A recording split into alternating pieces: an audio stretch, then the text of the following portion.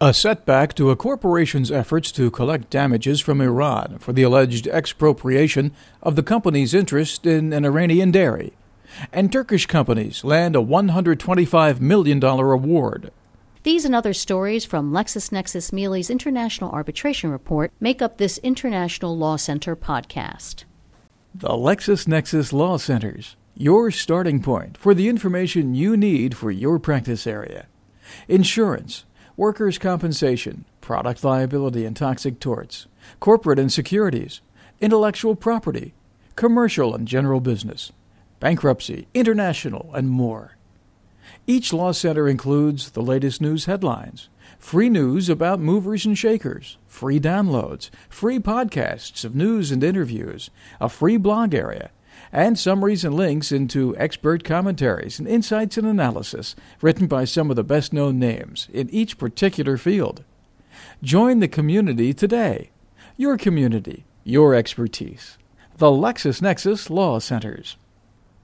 The District of Columbia Circuit U.S. Court of Appeals has dealt a blow to the McKesson Corporation's efforts to collect damages from Iran for the alleged expropriation of the company's interest in an Iranian dairy. The appeals court reversed a lower court's finding that McKesson has a cause of action under the Treaty of Amity between Iran and the United States. In July 2007, U.S. Judge Richard Leon of the District of Columbia ruled that Iran had failed to establish that the Pack Dairy Board of Directors implemented a come-to-the-company requirement for the payment of shareholder dividends. The judge also found that even if they had established such a requirement, compliance by McKesson would have been futile. Judge Leon also found no basis to disturb the earlier judgment that McKesson has a cause of action under the Treaty of Amity between Iran and the United States.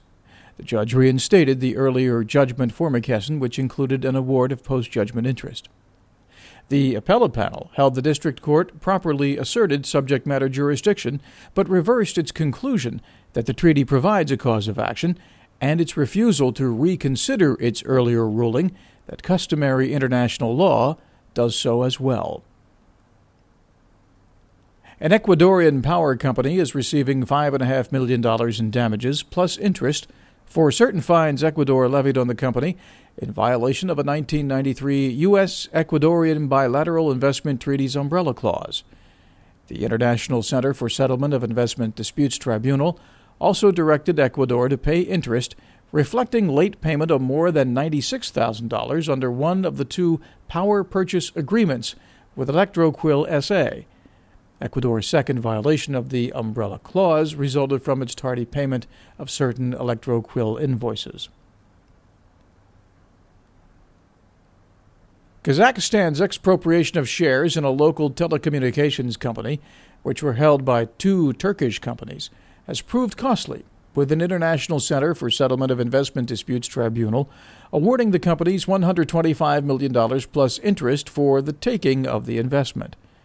The tribunal concluded Kazakhstan's expropriation of the shares was in breach of a 1992 bilateral investment treaty entered into with Turkey. In the present case, the loss which claimants maintain they have suffered is in fact the expropriation of their shares in telecommunications company Cartel, whether or not characterized as an expropriation calling for compensation under the bilateral investment treaty, or merely as the consequence of some other internationally wrongful act, such as a breach of the obligation of fair and equitable treatment. In either case, the tribunal considered that the correct approach is to award such compensation as will give back to the claimants the value to them of their shares at the time when the expropriation took place.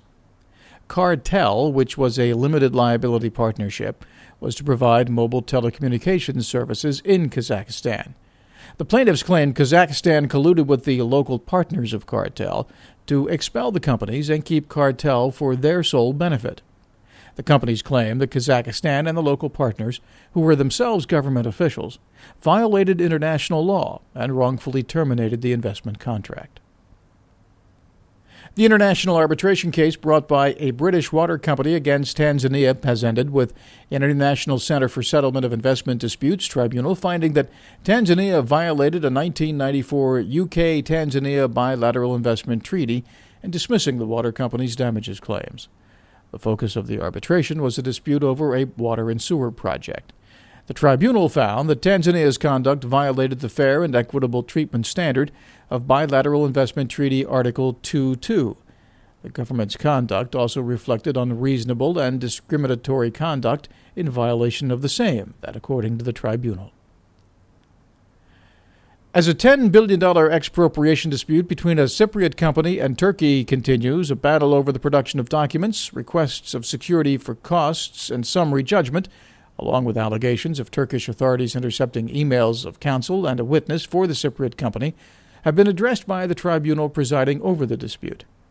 In June, an International Center for Settlement of Investment Disputes tribunal issued a decision on preliminary issues telling Turkey that it must not intercept or record communications between legal counsel for Lebananco Holdings Company and representatives of the company and other individuals in Turkey. The tribunal gave Turkey 30 days to obtain a statement from the public prosecutor of a district of Istanbul that all emails, including attachments and communications intercepted by or under the direction of the public prosecutor which in any way relate to the arbitration, have been or will, within a period of 30 days, be destroyed. If LG&E Energy Corporation wants to pursue a post-damage claim against Argentina, it can file a new request for arbitration under the International Center for Settlement of Investment Disputes Convention. The tribunal recently denied the company's request for a supplementary decision based on another bilateral investment treaty arbitration case the company won last year. The tribunal held LG&E Energy and two related companies that were awarded $57.4 million plus interest for the damages suffered as a result of Argentina's breach of its obligations under a U.S. and Argentine bilateral investment treaty, quote, misconceived the function of the recourse to a supplementary decision by asserting that it allows Argentina to respond to their new arguments and evidence, end of quote. The tribunal said the supplementation process is not a mechanism by which parties can continue proceedings on the merits or seek a remedy that calls into question the validity of the tribunal's decision. The award followed an October 2006 decision that found Argentina liable for a portion of the damages incurred by LG&E Energy, LG&E Capital Corporation, and LG&E International Incorporated, stemming from their investment in Argentina's gas distribution industry. For LexisNexis Legal News, I'm Michael Lefkowitz.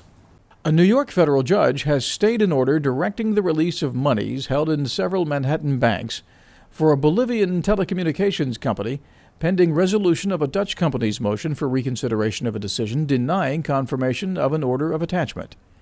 U.S. Judge Lars Swain of the Southern District of New York wrote the one-sentence order on a letter sent to her chambers by the law firm Orrick, Harrington & Sutcliffe. The firm represents ETI Euro Telecom International, which is fighting the release of the assets.